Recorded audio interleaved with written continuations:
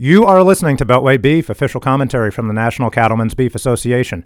My name is Ed Frank. I am NCBA's Senior Director of Policy Communications, and joining us this week is Mary Thomas Hart. Mary Thomas is NCBA's Deputy Environmental Counsel, and this is also Mary Thomas's debut on the Beltway Beef podcast. So Mary Thomas, thanks a lot for joining us, and welcome. Thanks, Ed. Happy to be here. All right, well, we have breaking news out of Washington, D.C. today. We're recording this on Friday, and the U.S. Senate just voted to invoke cloture on the nomination of Judge Brett Kavanaugh, 51-49, which means that a final vote on his nomination could come as soon as Saturday afternoon. So everybody's talking about the Supreme Court and the nomination, of course, but just because Judge Kavanaugh has not yet been confirmed, that doesn't stop the business of the Supreme Court. And the Supreme Court opened up a new session this week. And there are already a couple of cases that were argued before the court this week with an empty chair. So there's four justices. There's 8 justices, 4 on the right generally and 4 on the left generally, which could lead to some deadlocks in the absence of a Justice Kavanaugh. So the first one, Mary Thomas, this week was Monday, the first day out of the gate. There was an endangered species case involving the vaunted dusky gopher frog. Everybody's up in arms about the dusky gopher frog, right? Protests are gripping America.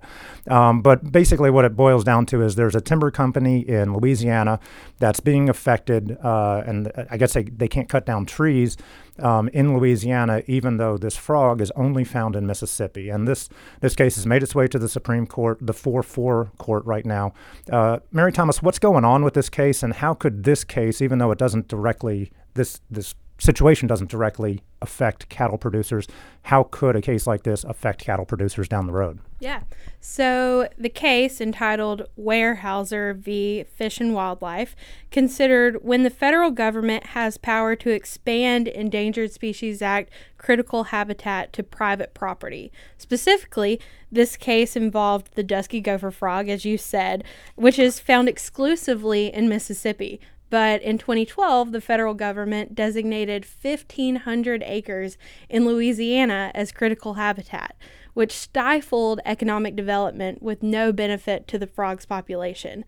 This kind of limitless federal power could significantly impact private property owners, including cattle producers, across the country. Okay, obviously this case, however it's decided, would not just affect the dusky gopher frog, but really any sort of endangered or threatened species out there. On Wednesday, there was another case, and you were actually there inside the Supreme Court chamber with our Chief Environmental Counsel, Scott Yeager, to listen to the oral arguments. Apparently, there's a lady named Rosemary Nick who lives on a 90-acre farm up in Pennsylvania. They found some flat rocks or stones on her property, and now some people want to access her property because they may be gravestones. Nobody's really sure, apparently, but you were inside the Supreme Court chamber for the oral arguments on this case. What did you guys see up there, and what could this mean for cattle producers?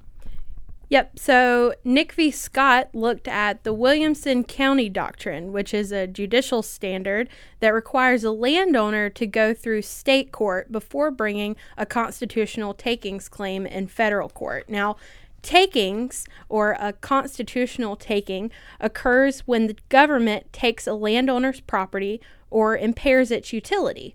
Under the Fifth Amendment, the government is allowed to take property as long as the landowner is justly compensated. Now, just compensation is a totally different conversation, and we could spend hours or days talking about just compensation.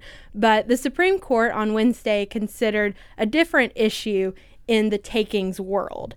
We all know that court isn't cheap, and often a landowner uses up all their resources before they even get to federal court. So is it reasonable for the federal government to require property owners to litigate their cases in multiple court systems? We don't think so. So that's why NCBA submitted a brief in support of Rosemary Nick, arguing that a landowner should not have to go through state court before bringing a constitutional takings claim in federal court. All right, so just going back to the raw arithmetic of how the Supreme Court is currently constituted with that empty seat while we await Judge Kavanaugh's confirmation vote, it really does underscore the importance of a 4-4 court that could be deadlocked.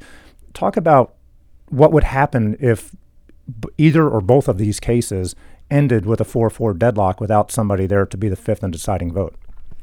Well, Ed, as you said, unfortunately, if these cases end in a 4-4 vote, the property owners will lose because the lower courts have sided with the federal government. And then in Miss Nick's case, this is the first time her case has ever been heard. So she doesn't have a lower court precedent to fall back on.